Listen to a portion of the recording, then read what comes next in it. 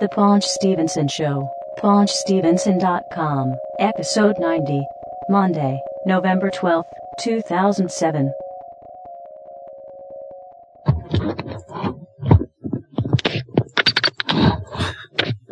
You okay over there? Yeah, I was adjusting the microphone. Oh. Where's Frank? I don't know. Oh, God. Alright, here we go. He's online. It's ringing. Hello, can you hear me? Yeah. Really? You can hear me? Yeah. Hello? Greg. Alright. What's up? Yeah, I hear him. Cool. I was just reading about how NTSC broadcasts are going to be ending. February 17th, 2009. The end of analog broadcasting. So what does that mean? Well, if you have a TV with an antenna, it's not going to get any it's dead. Yeah, that's right. What? Yeah, February, like a little over a year, TVs with antennas won't work anymore. You have to get a digital box or something. What about if I were to go to Radio Shack and buy an HD antenna? Well, yeah. You need the antenna plus you need a receiver. Yeah. Why? So, I don't know, because they just want to a better picture, I guess. Oh, I think man. they want to get rid of the analog frequencies so that they can so they can sell them to cell phones and other devices. Oh yeah. Well, the government needs to raise some money because do you hear the national debt just reached $9 trillion? What was it yesterday, the day before? Yeah. Wow. It topped $9 trillion. I think on Wednesday, yesterday or the day before. Yeah. You think they could sell the frequencies for that much? I don't know. Are you a George Bush fan? No. No. I like Ron Paul these days. He's all right. Yeah, he seems to be a good candidate. Yeah, I'm going to be going to a Ron Paul rally by Independence Hall. It's going to be a very libertarian day this Saturday. Oh, yeah? Yeah. I'm going to go see Ron Paul speak. Yeah, he's like a pure libertarian. It's pretty cool. It just seems like, I watch Real Time on HBO with Bill Maher. I can't stand that guy anymore. Well, he talks about Ron Paul, and he shows clips from the debates and everything, and it's like all the other Republican candidates are bickering over terrorism, and this guy's like, can't we talk about anything else besides terrorism? I had given up on traditional politics, but this guy comes along, and he's sort of I don't know, he's kind of cool, And it's weird, because he's a really old guy. Yeah, the guy's 80, but, he's not as old as Reagan, though, right? Or is he? I know Reagan now is a bit older. Reagan now would be about, 100, but when Reagan took office, he was pretty old. Yeah. Yeah, he was already kind of wrinkly there. Yeah. Ron Paul looks good, it could be interesting to see how that works out. Apparently, Sean Hannity, the conservative talk show host, apparently, if you try to talk about Ron Paul on one of his message boards online, you get kicked off his message board. That's what's happening. They're banning anything about Ron Paul. Why? These people are all Republicans. They're having debates about different ideas in Republicanism, but they're just banning this guy completely. All they want to talk about is terrorism. It doesn't make any sense. Not at all. Well, that's their bread and butter. You gotta cook up some fear. Whatever. Yeah. I don't fall for it. It's not scary. It's annoying. It's very annoying. Fear motivates people, I guess. But the fact of the matter is, the neoconservatives, they got their way. They made a war that they didn't have evidence for, and the result is, as we've seen, I guess, I don't know if it's official or not, $100 gas prices, oil. Yeah. Prices per barrel. It's crazy. So what you're saying is going to be $100 a gallon? That'd be kind of a barrel. You could not a gallon. That would.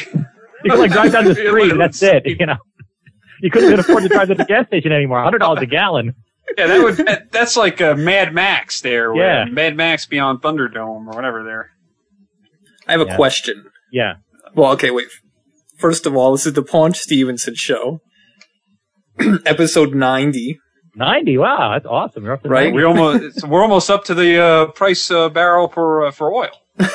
So we have our friend Frank on the show. Frank from the Overnightscape. Hello.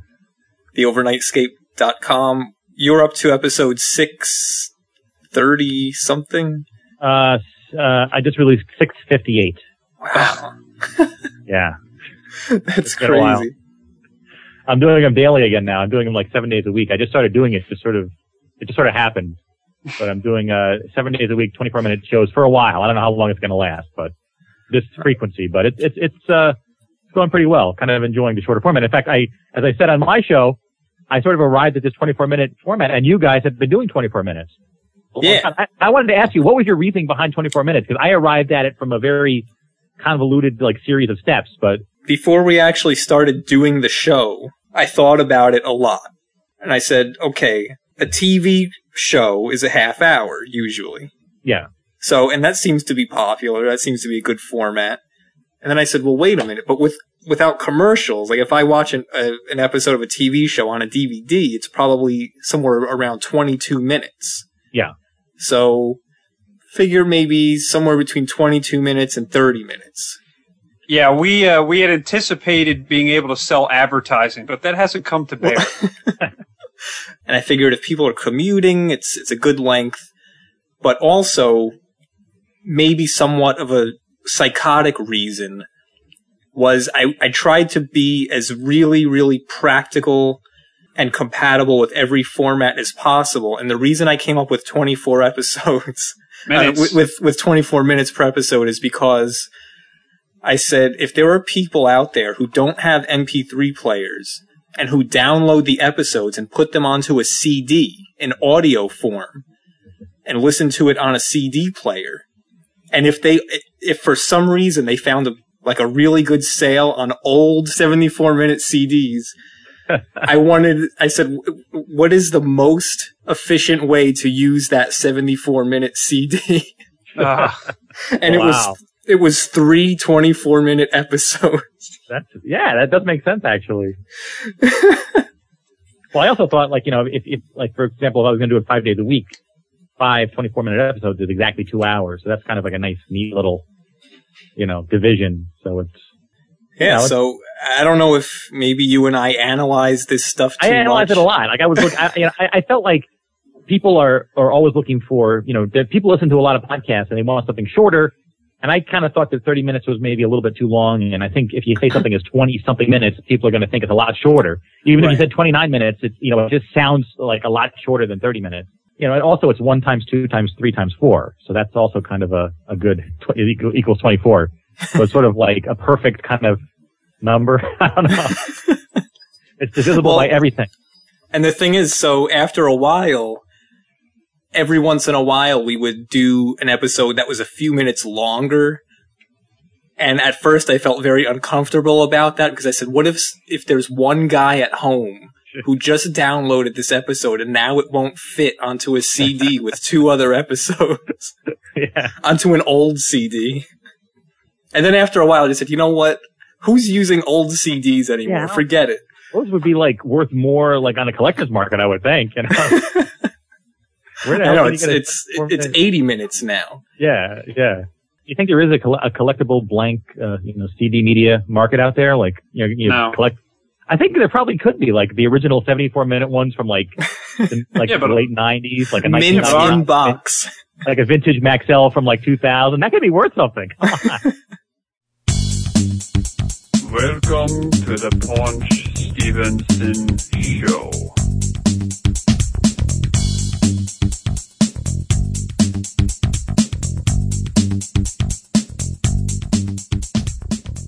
But isn't there this thing? I always hear people say this, that CDs or DVDs as a medium, storage medium, are no good because they have a shelf life of 10 years or 15 years. God, yes. And I think to myself, wait, I have CDs that are 20 years old. They still work.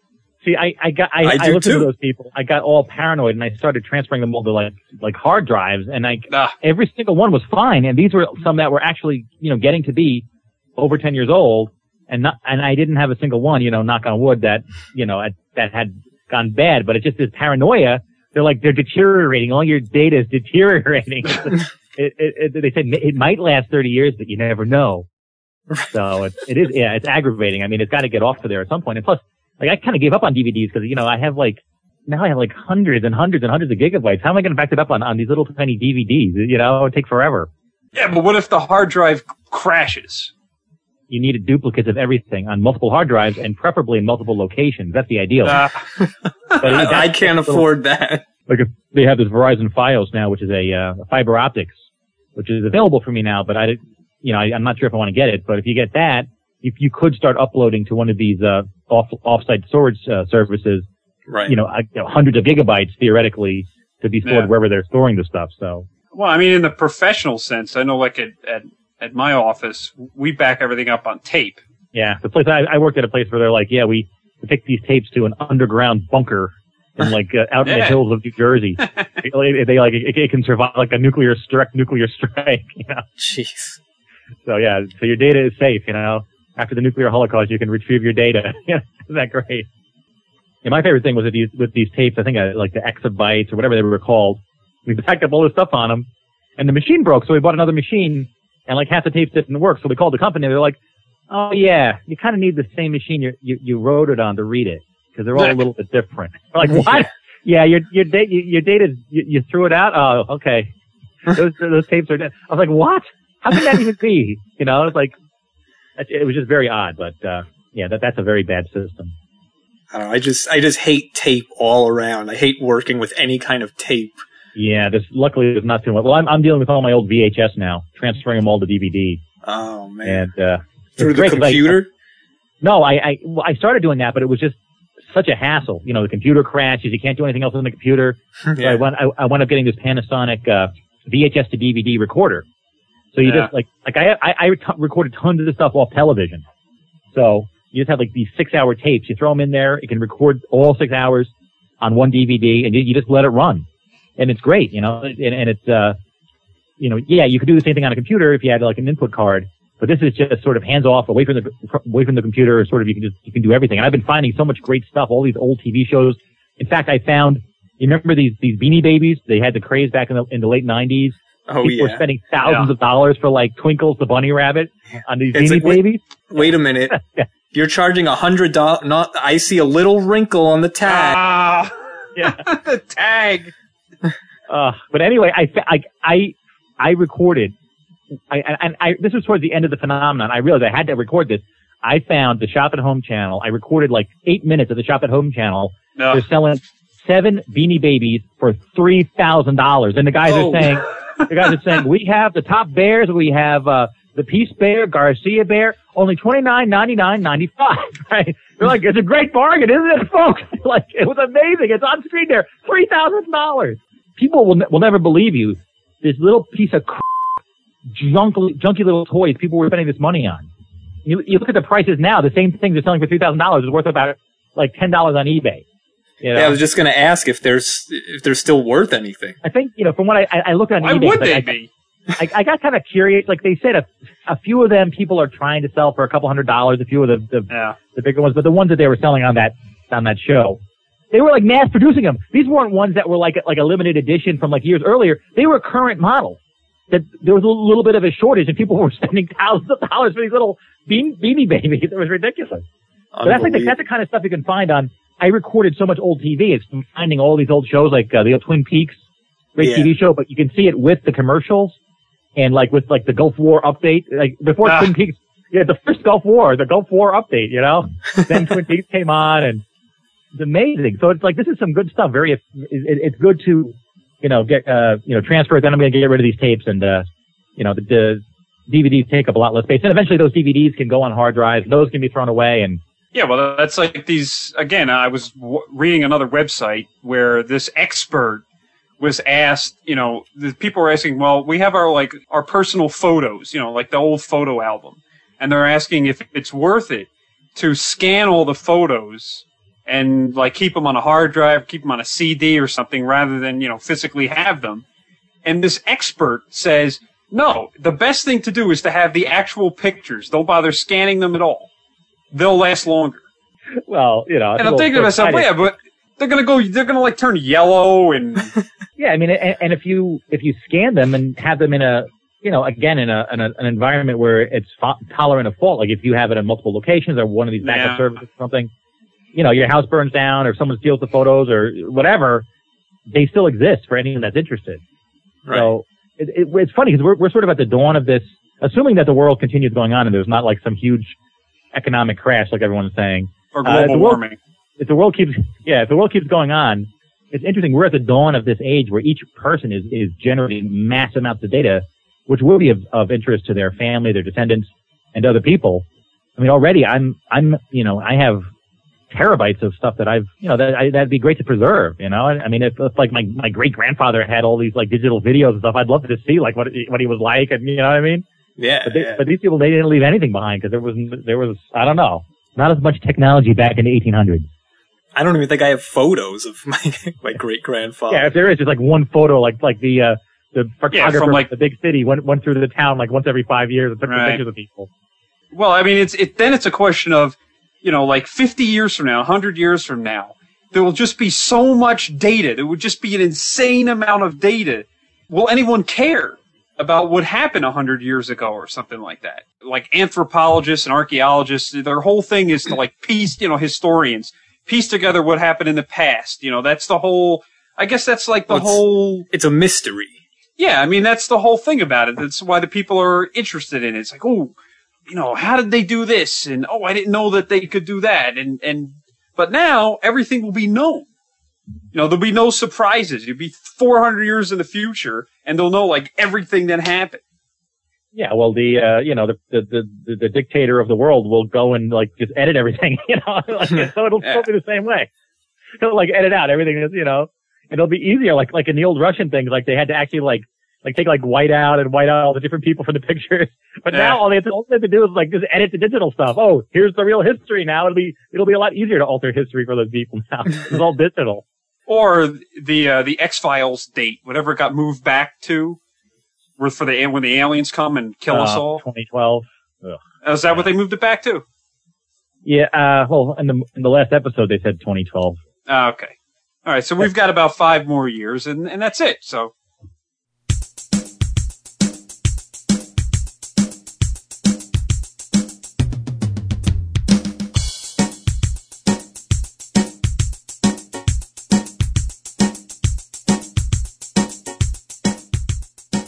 You know what's weird is that now, or even growing up when I was younger, and I would think about, hey, when my parents grew up, that was such a long time ago. Things were so different. And of course, they weren't that different, but it just seemed like it was all these different TV shows and different style of movies and different technology and like old records and little, there were no VCRs. They watched movies on reel-to-reel and all this stuff.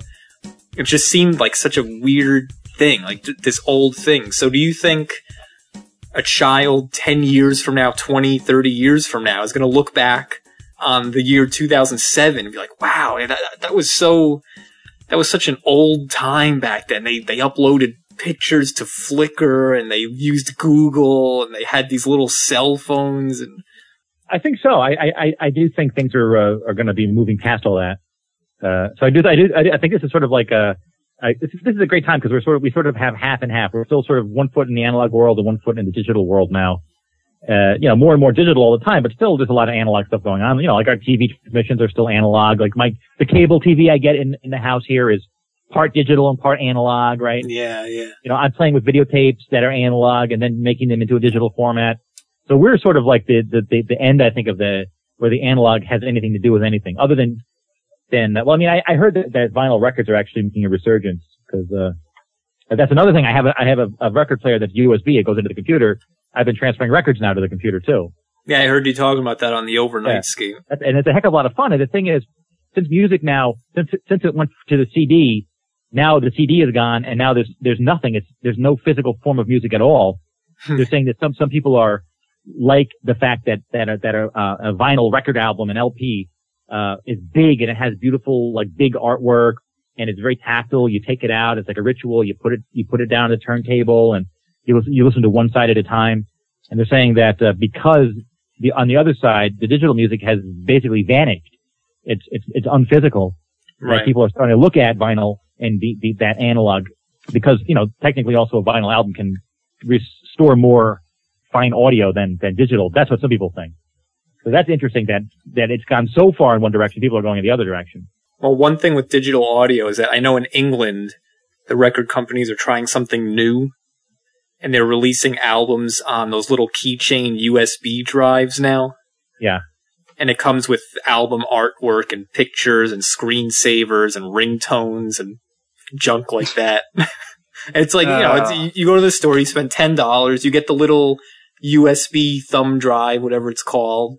I mean, an album and all that stuff you're talking about is a couple hundred megabytes, and these days that's not that hard to download, so why even bother with the physical format? I guess it's kind of a gimmick, but right. Have you seen at Starbucks now, they're selling, they sell these big plastic cards. It's actually bigger than a CD, but it's like the same material as a credit card. It's like just thick plastic, right? Huh. Have you seen these? No. And it's an album. It's an actual album, but it's just a piece of plastic. So you buy it and they scan it and then you get a code on there and you type it in and you can download the album off the iTunes Music Store. But it's actually like just a card that represents it. It's kind of interesting. So it's like a credit. But you're getting the artwork, sort of like the cover of it. But then you download it. It's kind of interesting how they're doing that. I don't know. I feel like on one hand, from an environmental perspective, it's good that people aren't buying all of these tons and tons and tons and millions of plastic discs and then throwing out the shrink wrap, throwing out the cellophane, the plastic bags and all that stuff, and eventually throwing out the discs. So environmentally, it's good that downloading has become popular. But at the same time, like you said, I grew up with records, putting the needle on and holding the cover. And I know it sounds stupid to some people, but I don't know. Part of me misses that. And I have a feeling that if we have some sort of societal breakdown, there's no more electricity, you'll be able to rig up a record player pretty easily. Compared to a computer with an internet connection. If you have a flash drive with some songs on it, good luck, Right. Because I mean, a record, literally, you could put a pin on there and kind of hear it if you're spinning it around, Right. That's another benefit of it. But they're just so big and bulky. And also you were saying before how some people feel like records sound better than CDs. And for a long time, I would argue with people and say, that's stupid. Of course a CD sounds better than a record. And it can. And a lot of times it does. But I've done some reading about this and even just my own experience listening to new music. And I think part of the reason why I can't stand a lot of new music is because for about the past 9 or 10 years, the studios that do the audio mastering, they put the finishing touches, the EQ and all that at the very last stage. I don't know. I've been reading that the record companies have been pressuring the mastering studios to make their CDs sound louder and louder and louder compared to all the other companies' CDs. I heard the same exact thing. Right? I was talking to a guy who's really into vinyl and about the mastering issues, and he said that a lot of the vinyl albums from the past, the mastering was done with sort of a much broader, dynamic spectrum of sound, right? Right. And they were using different mastering systems, and so the way that the audio was mastered and then pressed onto the disc, it was just a better audio philosophy. And that now, you're right, the mastering houses have been compressing them and maximizing the loudness more and more, and that results in an inferior mix. Well, and not only that, they've been compressing the audio, which reduces the dynamic. I mean, I can go out and buy a CD, and I have. And to me, it sounds like static because there's absolutely there's maybe 1 decibel of dynamic range, which is insane for a CD because it's supposed to have 96 decibels of dynamic range to make it sound louder. And the mastering people are actually clipping the audio on the CD to try to get a few extra decibels out of it. Why are they doing this? Well, because I think it started on the radio, and on television. When you're watching a TV show or a radio show, and then it goes to the commercial, you always could hear that compression because it always sounds louder because it's just more compressed. and because they wanted to stand out more. So they've been doing that for years. And I guess now, it's just to the point if someone buys a CD and it sounds softer than everyone else's, it's like an arms race, right? Because right. if no one was doing it, it wouldn't matter. But now everyone's doing it. People buy a CD and they're like, the CD is too quiet. I don't like this company. It's ridiculous. And it's the market demands and the philosophies of audio mastering, over the years, so. Well, that may be part of why records sound better. Yeah, and the other problem is when CDs were first introduced in the 1980s and even the early 1990s, mid-1990s, they were mastered in a much more sensitive way. And they sound good. But then, maybe after a decade, these record labels, to make money, they would come out with the album again, remastered, reissued, digitally restored. And I've seen articles online that compare the original CD that came out in maybe 1988 to the digitally remastered version that came out in 1998 or 2002 or whatever. And the one from the 1980s, early 1990s, has a lot of dynamic range. There's no clipping. There's no distortion. And then the one that's like supposedly superior, digitally remastered, has no dynamic range and it has hard clipping on the sound wave. Yeah. And it's like they're ruining it. Yeah, as if the record industry wasn't already doing everything else wrong. They're doing something else wrong too. So my thing, right here is my get rich quick for the record industry. Okay.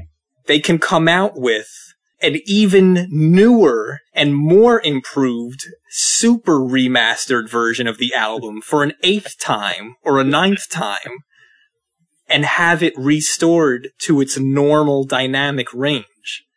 And it'll sound a little softer, but you turn up the volume and it'll be like, wow, this sounds really good. I'm glad I bought this new super improved version, which is really the old version. Yeah, well, I think they're actually doing it. I think that the new Led Zeppelin best of is like, I was reading it's the exact same best of, just like a new cover. See, that's the trick. Yeah, it's like this, some people are writing, this is great. I already own this. It's Led Zeppelin's Mothership. It's like this brand new compilation of their best songs. But it was like already released. People buy it. I know. I mean, it's amazing.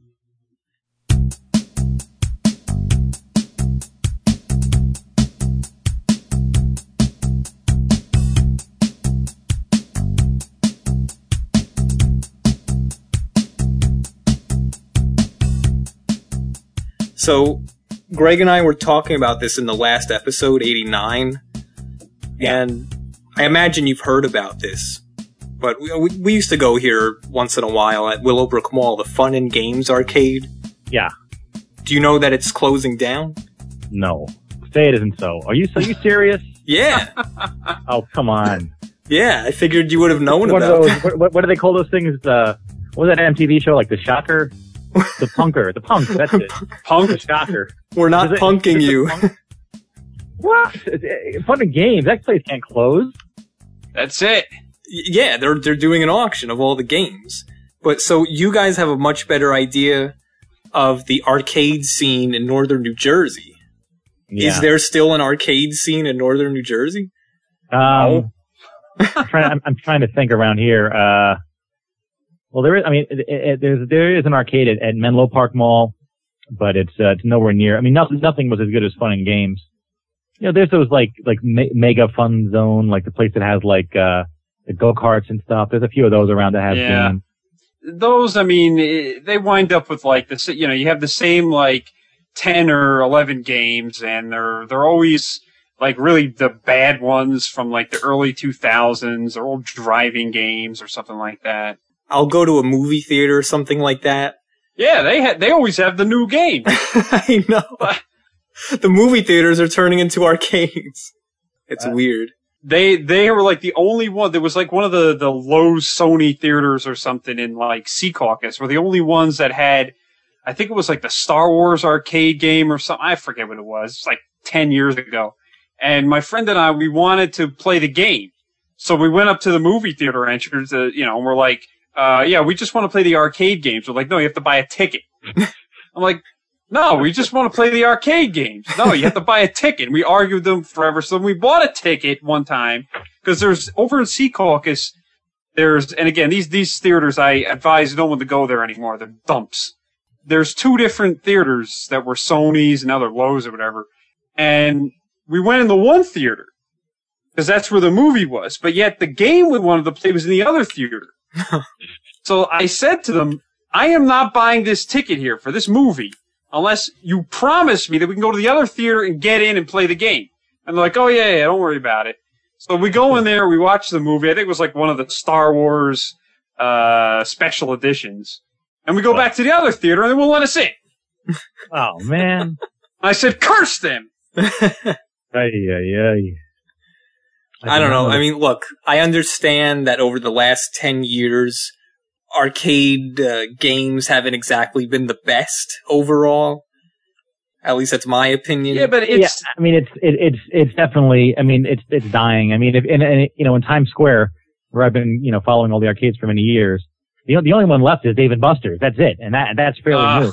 Yeah. And they're mostly redemption games, and they have a few video games here and there.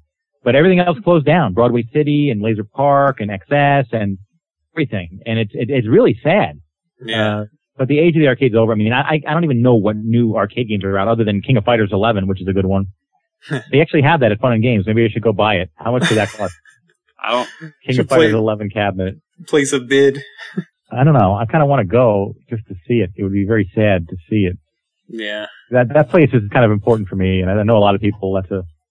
For anyone that doesn't know, it's probably the best arcade, definitely in New Jersey, and in this whole Eastern Seaboard, probably one of the best video game arcades.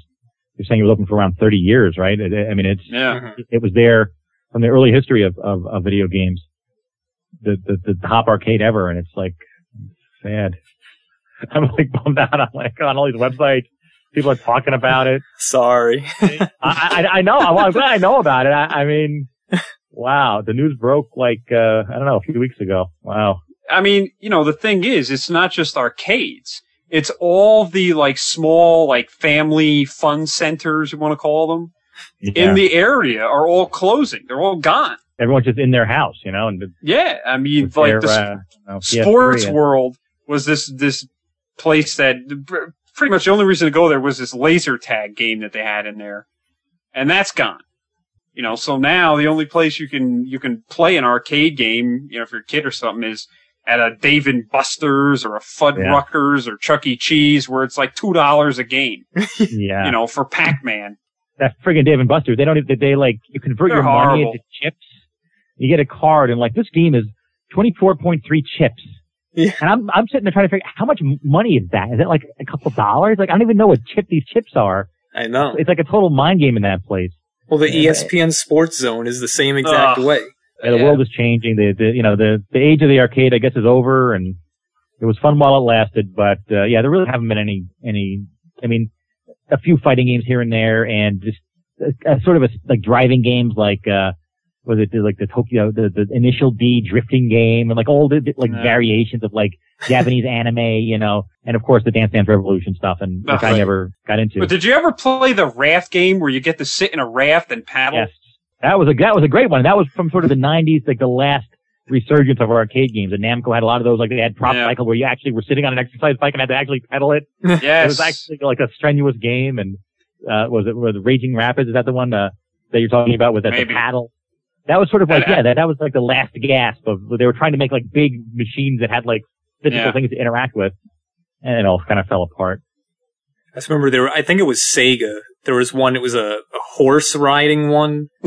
And you got onto this at a little children's playground, those little plastic horses. And the little ones with the quarter. You put the quarter in it. So it had that, and I saw people riding on it, and you have to bounce the thing up and down to make the horse go. Yeah. Which, I guess they were getting creative with the arcades. But luckily, most of those games are on MAME. I'm still keeping up with the MAME, the multiple arcade machine emulator. Yes. They're pretty good. They've got just about everything in there. You got to get us a DVD of that at some point, because I don't feel if you're going to do the work, I'm going to reap the benefits. Yeah. So I don't feel like downloading all that stuff. Not too much work anymore with the BitTorrent and the. Well, there's one place online. I won't mention it, but there's one good site that'll help you out with that. But it's a ratio site, so you're gonna have to share, or else they'll kick your ass. I know. Forget about those. I just leech, and that's it. I leach, and that's it. I'm out. The thing is, it's about 80 gigabytes now. With hey. Wow. But that's for the hard drive images. It's only like 12 or 13 without. But the hard drive images are the CPS3 games, like all the Street Fighter 3s and stuff like that, and Warzord. Well, that's what a Dreamcast is for. Yeah, but how about Warzord? That's the Red Earth. That's an amazing game that was never released on any other platform. I don't know what those are. I like the old games. You should learn. You should learn what Warzord is. What is it called? In Japan, it was Warzord, W-A-R-Z, Warzard, and in America, I never saw it. It was called Red Earth. It's a fighting game. It's a two-dimensional fighting game. And there's one character, you know, the witch woman, who was in the Super Puzzle Fighter game. Her name is Tessa. The American name is Tessa. You're familiar with this character? No. This is this is very obscure video game stuff. No, Tessa is like this woman with like a witch costume on. And she's from Red Earth. And she's, you know, like the Capcom likes to use their characters over and over again. She's also in that Super Puzzle Fighter Turbo, you know, the game. It's sort of like a columns type game. Yeah. So you have little mini Street Fighter characters. She's in that, but she came from Warzord, and like no one ever saw Warzord until it was supported in Maine just recently. Oh, so it's an older game. Yeah, it's from the same time as like Street Fighter 3. It's an amazing game, and like no one ever saw it.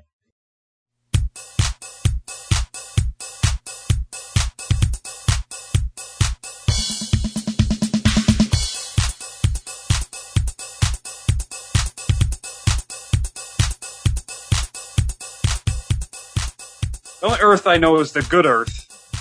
The worst book ever. Yeah. Is that about the, like, all I remember is like Chinese people that were like, digging in the ground or something? I don't know. Yeah. That was on the cover. I read it in school. All I remember is the cover. Chinese people digging. Right. Like, the rest of it was like erased from my memory, I guess, to make room for other things. But the cover, I guess, was compressed and stayed in my mind. They made you read a lot of crappy books back then in school, you know? Yes. Oh, yeah. Slaughterhouse 5 and I don't know. Chocolate War. The Chocolate War, of course. Like, that book sucked, okay? The Chocolate War sucked. Like, I remember it. It's dumb. And like, everyone had to read the Chocolate War. I know. That book sucks. I Am the Lord Cheese. of the Flies. I Am the Cheese. I Am the Cheese. Yeah. Okay? I mean, I don't know why they chose these like random like bad novels for every kid to read. I don't know. Laziness. I have to say that, you know, look, I know these books are considered classics and everything. Tom Sawyer and Huckleberry Finn and stuff. I just never cared. I have no connection or interest to these old hillbilly children. Tom Sawyer better by Rush. That's a good song. Yeah, that's, you know, I'd rather listen to that. Yeah. Well, at least Mark Twain inspired the song. He did something. All right, yeah, that's true. You don't really need the book anymore once you have the song. You know? Well, it's like David Copperfield. Who's going to read that and understand it? Yeah, you got a magician with the same name. Right. It's like, what is he doing now? He's like murdering women and putting them in warehouses. Is that the story? Or is that, it's like, I kind of just half saw the story. Like, there's a woman in a warehouse. I don't, like, what's going on with that guy? The FBI is looking for him. That's all I know. Wait, isn't that Phil Spector? Didn't he get off? Yeah. Norm Macdonald was right. Murder is legal in California. Yes. Yes. So I saw this new movie, B-Movie. Have you seen this movie? Oh. No. Wait, when I first saw the posters and things like that, I said, okay, I like computer animated movies. I like Jerry Seinfeld. Maybe I'll go see the movie when it comes out. And we talked about this in the last couple of episodes. There has been, I watch Channel 4 a lot. There has been non-stop B-movie commercials, even during the shows, at the bottom of the screen. And I said, you know what? I can't take it anymore. I'm never watching this movie. I saw literally 20 minutes of what you're talking about. I was just randomly watching one of those shows, 30 Rock or something, and And yeah, like Jerry Seinfeld comes on, it's time for a B minute. Hey, and it's like he's doing these little skits that are not funny. They're annoying as hell. And hey, I'm B movie. And then it's all like they're being all self-aware. Jerry Seinfeld is a guest on the show. I'm actually playing myself, talking about the B movie. Like, right. Shut up! Get out of here with the damn B movie. No, I mean, Is it good? No, it's not. It sucks. It's a movie. It's literally, okay, like the movie starts off kind of like, okay, it's just like these bees and they live in this hive. It's kind of interesting. But the storyline, it's almost like a dream. But like, it has dream logic, but in a bad way. Like things just happen and they make absolutely no sense. Yeah. The bee starts talking to the woman and she doesn't even question it. Oh, hi, bee. You know, and then the bees like sue the humans and it's in a courtroom and it's like, what? It's like, wait a minute. And at the end you have like they're flying an airplane through a thunderstorm and they have like they're going to California to drive a parade float around and it's like, the what? bees? It's like, yeah. It starts Wait, making the bees are flying an airplane? Yeah, well, like the one bee is flying the airplane, then all the other bees go underneath it, and holding it up. Like these are things that are like the worst ideas you could imagine. That people are sitting around a writing table. Let's have the bees holding up the plane. Like what? Wait, why didn't the bees just fly there without the plane? It seemed like there was they said, you know what? We're just gonna make a friggin' movie about bees, and who gives a crap if it makes any sense? It's almost like they said that, and by the end, it's like, what did I just watch? It's horrible. Well, so it really is a B movie. Well, like one of the reviews is like, it's not a B movie, it's a Z movie. No, we felt the same way about the Transformers movie that came out over the summer. I don't know, that Transformers movie made no sense whatsoever. From beginning to end, nothing about it made any sense. And that did very well. B movies doing very well. So what does that prove? People love garbage. I guess. Like that movie, like that B movie, to me, it was I'd never seen a movie like that. With like the fact that there's a writer's strike now, like you wouldn't even need any writers to write this movie. It's just like one person is just like rambling. Actually, speaking of the writer's strike, I've been reading that the late night talk shows and all these shows are like, they're just going into reruns now. How long is this going to go on? I don't know. How is it that like me as an amateur and you guys as amateurs, we can sit and do these shows off the top of our heads? We're not even trained to do it. And we're just like these random people. We could do shows. We don't need writers. We just do it. We're like these whatever, at some level, personalities or whatever. And you're saying that David Letterman and these guys, they couldn't do it. They need a team of writers for what they're going to say. I know. Aren't they supposed to be David Letterman be like the top guy in his field doing this kind of thing? Well, as far as I know, he's not going to do that. Yeah, but aren't these people supposed to be professional comedians? Yeah, like just write your own material and just like ramble on about something. That's why he just sits there and talks to Paul anyway. I can't the stand. few times I watch it, it's like, hey, Paul, what's going on? They just ramble back and forth. Hey, let's go down to Rupert G at the Hello Deli. Hey, Rupert. They do Hello, Dave. That's his whole show. I'm telling you, I haven't watched The Tonight Show or The David Letterman Show in a long time. The Tonight Show is unbearable. Jay Leno Well, the thing is, they both are, because I was flipping through and, okay, David Letterman's on, I haven't watched it in a while, and he's just going on for 10 minutes about this stupid Jamba Juice drink. Hey, Paul, this Jamba Juice, it's giving me diarrhea. Oh man, someone had to write that for him too, right? It was like a writer. And I said, I can't believe I'm watching this. This is awful. Well, it's sad considering, his show in the heyday was amazing, and it was back in the 80s. That was a great show. It really was. And now it's nothing. Even Conan is not. I can't even watch him anymore. And I used to watch him all the time, but it's just. Yeah, he's okay. It's just too repetitive. What is happening? Why is everything degenerating? It's very scary. Like, and not only that, but these other late night talk shows like Carson Daly and that Ferguson. He's still on? Ferguson. Yeah. Scottish guy and. These shows are awful. Jimmy Kimmel and Craig Kilborn and. He's not anymore. No, actually, I think Craig Ferguson is pretty. Tom Schneider? No, he's dead. Okay. Oh, yeah. The Tomorrow Show, come on. Well, when he died, we were talking about him on the show, and I was laughing about how he had this show in the 90s, a talk show, where he sat in a studio by himself and interviewed people, via satellite. But they were all in Los Angeles. He couldn't get him next to him in a chair. Yeah, I remember that. I've always wondered when someone like Tom Snyder or Bill Maher or whoever does an interview via satellite, how is that? I don't understand how they set that up. Where is the person? In a studio. The person doesn't.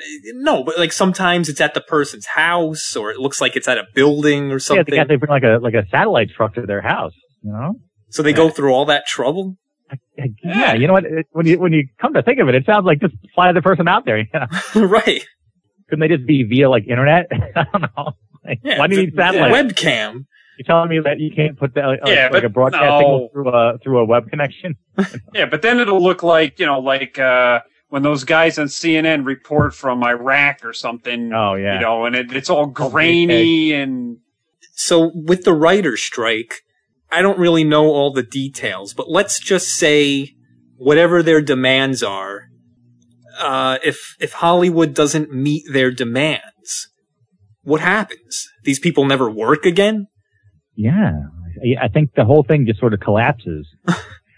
Well, podcasters. It's like, I'm a professional writer. I'm in the writers union. I demand this. I'm going on strike. Yeah. 3 months later, hey, you know what? We're not meeting your demands.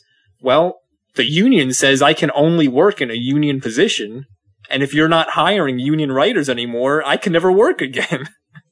Like, I don't know. I would think that eventually, like, they could just say, like, the film companies could just say, look, we're going to start working with new writers, and they're going to start their own union, and we're going to have it like, oh, you guys are fired forever. Like, I don't know, but I would imagine that they could do that. Just be like, look, we're going to get like all new people. The thing is, there's how many writers are in the Writers Guild? There's like it's 8,000 or something. It's very low number.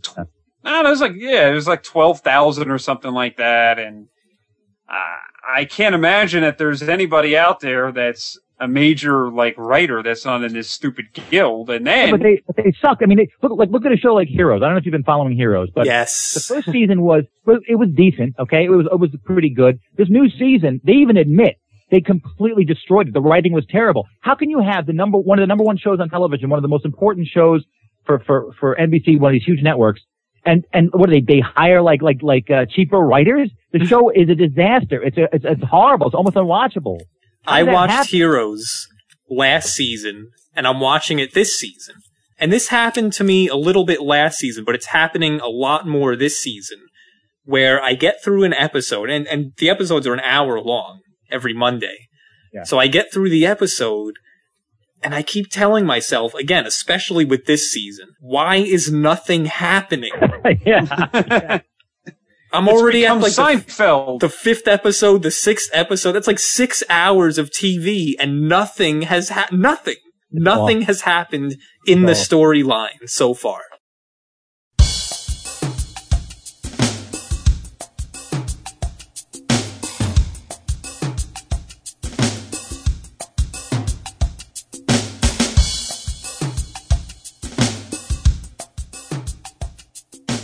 Do you watch the show Prison Break at all? Heroes and then Journeyman are like the only shows I watch these days. No. I like Journeyman. That's a good one. Yeah, I have to watch that one. Yeah, it's really worth it. But that goes to show you, like, these great professional writers, they're just getting worse and worse. I mean, what do they do that's that good? But it just sort of seems like, while these guys are all on strike and all this stuff, that the internet video thing is like exploding now, and lots of, it's not just like a kid in his basement making the videos anymore. Right. There's actually bigger companies now making content for the web, because I went to this meetup. You know the concept of meetup.com. You meet up with people. So I've been going to these podcasting meetups, and you might get like, you get like 20 people if you're lucky. I went to the online video meetup like literally like a week ago. 400 people came to this meetup. They jammed into the studio. And there was a line out the building to get in the elevator. Okay. This huge space was like jammed full of like 400 people, and it's all the online video stuff. So These stupid networks and stuff, it's only a matter of time before, because if it's just some kid with a video camera, chances are the content may not be that great. But we're talking about companies that are funded, that have money, that have, professional equipment and everything else, right? They're starting to produce shows that are of a higher quality. And, I think these TV networks are going to basically be collapsing completely. It's the revenge of local access. Yes, there you go. I'm telling you. You know what I'm saying? You could actually make a very good looking show and this sort of middle tier of video production, which is not, like a network quality, but it's definitely not the Wayne and Garth or the YouTube kind of thing. That is huge. It's like this is like the emergence of like a new .com thing now is the online video. And apparently New York City is the center of the online video world right now. Whatever it is, Web 3.0, 4.0, whatever it is these days. So it's interesting as like, I think television is getting worse and worse and the writing's getting worse and there's these strikes. There's other things sort of coming up. So I don't know. Well, Frank, you started doing podcasting several years ago and I liked it and Greg liked it. And I'm like, hey, we can do this too. And we can talk about things and share our experiences with people and people can listen. And I know that podcasting has gotten popular over the last couple of years, but do you feel like we sort of went from just the plain old regular internet, like email and pictures and things like that, and for a second there was podcasting, and then we just went directly to video? Yeah, I mean, and it's sort of like I feel like podcasting sort of got lost in the shuffle. Like, hey, wait a minute. Yeah, I mean, one of the podcast meetups, the subject was the death of podcasting, because at the last expo out in California, that was a big topic, the death of podcasting. And in the world of online video, you have people that have started up companies and become millionaires. You have an enormous infrastructure. If you make a video, you can now upload it easily to like 10, 15 different sites and get huge exposure from all the different people browsing these sites, right? For your video. You can, there is nothing like that for podcasting right now. There really is nothing where you're sort of on your own. Like, I have a website, you guys have a website. We put our audio on our website, and oh wow, come listen to it. They said there's not been any podcasting. People that have started a company and then been bought and made millions of dollars. It is a format that has just kind of like floundered. It's unfortunate. But do you feel like nobody cares? We want video and YouTube and little 30-second videos and. Yeah, I think the video stuff is a little more anchored to online, so it's a lot like the whole thing about podcasting was it's great. You take the audio content off the internet, but it turns out the internet is a place where put ads. So if you click on it, they can measure it.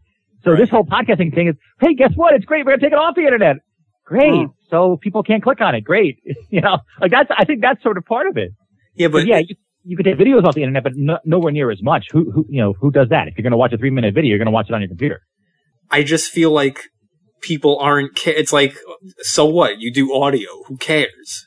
It's all about video now. It's sort of an echo of what happened with radio back in the late 1940s when television took over. Except that radio back then was really popular. Podcasting really never got that popular. But in any case, I don't think it's over. I think that the concept of podcasting, which is people, they said that people still think you need an iPod for podcasting. No. The word itself is really flawed. Right. They said they did a poll. I forget what it was. Like a significant portion of people still think podcasting, you need an iPod. Like they don't get it at all. They don't get it all. What's wrong with people? They just don't get it. And I think that, and again, the concept of an RSS feed and this and that, I think it's the word and the concept has become maybe more of a hindrance to the internet, the concept of internet radio. But I do believe internet radio is going to continue, and I think there will be a resurgence at the point in the future. Absolutely. But even someone who has a really, really super popular podcast, like let's say Leo Laporte, maybe he's getting 350,000 listeners, which is huge. But compared to a video on YouTube that gets like 8 million. Well, yeah, I mean, television shows are always going to be more popular in terms of listening than radio shows, unless it's, Rush Limbaugh or something. I guess. It's discouraging, and finally at this past expo, everyone's starting to just come out and admit it. The whole podcasting thing did not turn out the way it was hyped back in 2005. But still, people are optimistic about the future of it. It's just right now, everything's in video, and I'm feeling pressure. I don't know if you guys are feeling pressure. I'm feeling the pressure. Like, should I get into? I don't want to get into video. I like audio so much more. But should I just start doing videos just because it's a big thing now? And I don't know. I know we should do a video show. Yeah, well, that's what I'm saying. Like, you should have seen these 400 people crammed into this room. And in podcasting, you get like 15, 20 people. I mean, it's like, I know.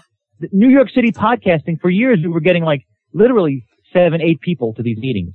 If you think about it, you know, radio people, like I listened to Howard Stern for a while, Opie and Anthony, Ron and Fez, you know, those kinds of shows, sports talk shows.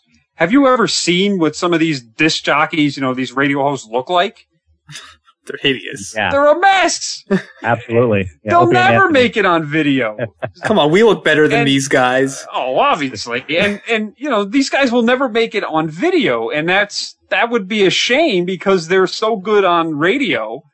You know, it's like you're driving in a car. You can't watch a video. You're not supposed to be watching a video or driving in a car, but.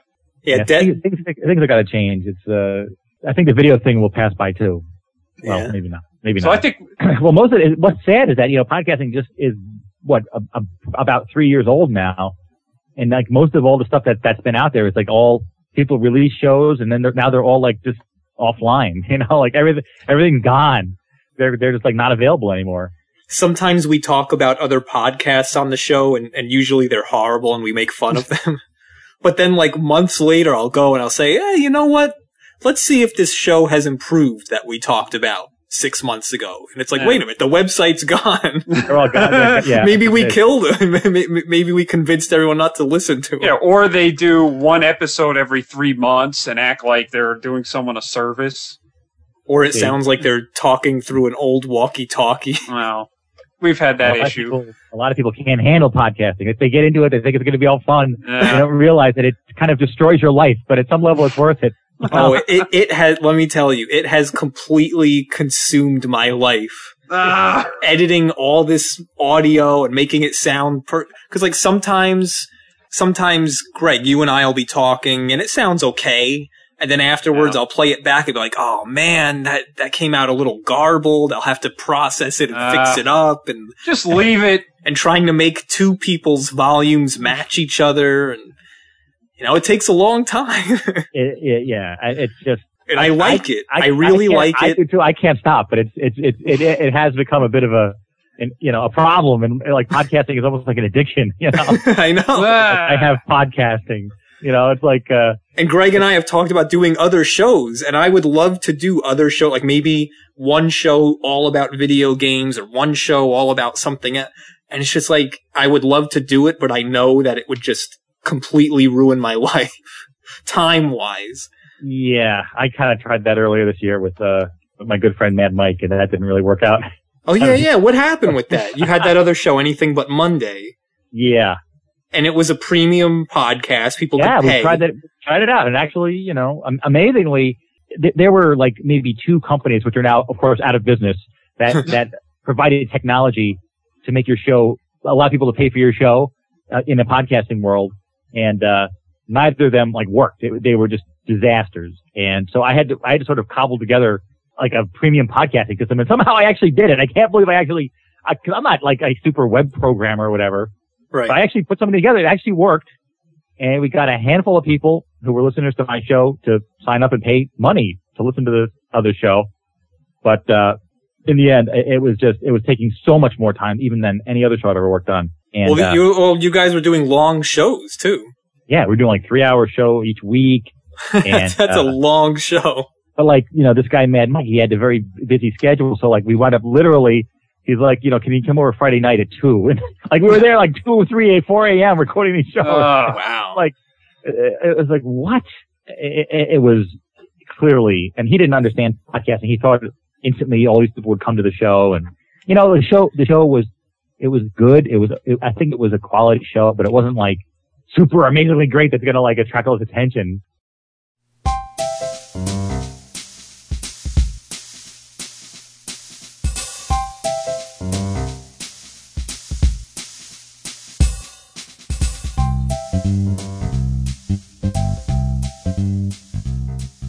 I think part of me, like when we first started doing the Paunch Stevenson show, part of me was realistic, but then another part of me was like, oh man, this is going to be so cool. People are going to find the website and tell their friends, and they're going to love it, and we're going to have all these listeners, and it's like, well, it doesn't really work like that.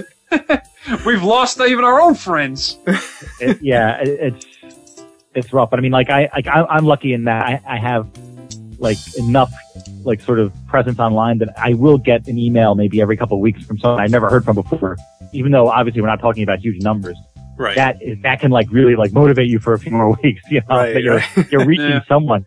I mean, I guess you could say hugely disappointed based on where things were headed in 2005, where we got to now in 2007. The 2005 was the year. I mean, it started off, podcasting was only a few months old, and that year was just a massive, like my listenership like exploded. If you look at the graph, it was going up and up and up. Yeah, well, that's when we started too. But that was it. Like that, as soon as you got to January 2006, it hit a plateau. Yeah, and YouTube. A slow decline. See, we ruined it. It was because of us. No. Yeah, exactly. We jinxed it. That's it. Although Frank, I think you seem to be very popular with Europeans.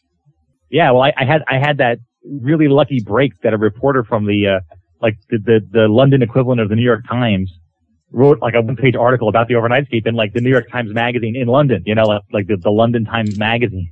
It was like the most high-profile thing ever. It was like podcasting was like 1 month old. It was in November 2004. This guy emails me, "Hi, I'm a reporter for the Times of London. Can I call you for an interview?" I'm like, wow. "Yeah."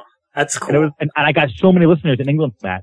It was just dumb luck. Back then, there were maybe a couple hundred podcasters, right? And the guy just randomly chose me. So that was one, you know, really lucky break. I don't know if there were many other lucky breaks. That was the big one though. Which, you know, it's sad because I really thought, like you were saying, I thought by word of mouth, I think I'd do a quality show. I thought it by word of mouth.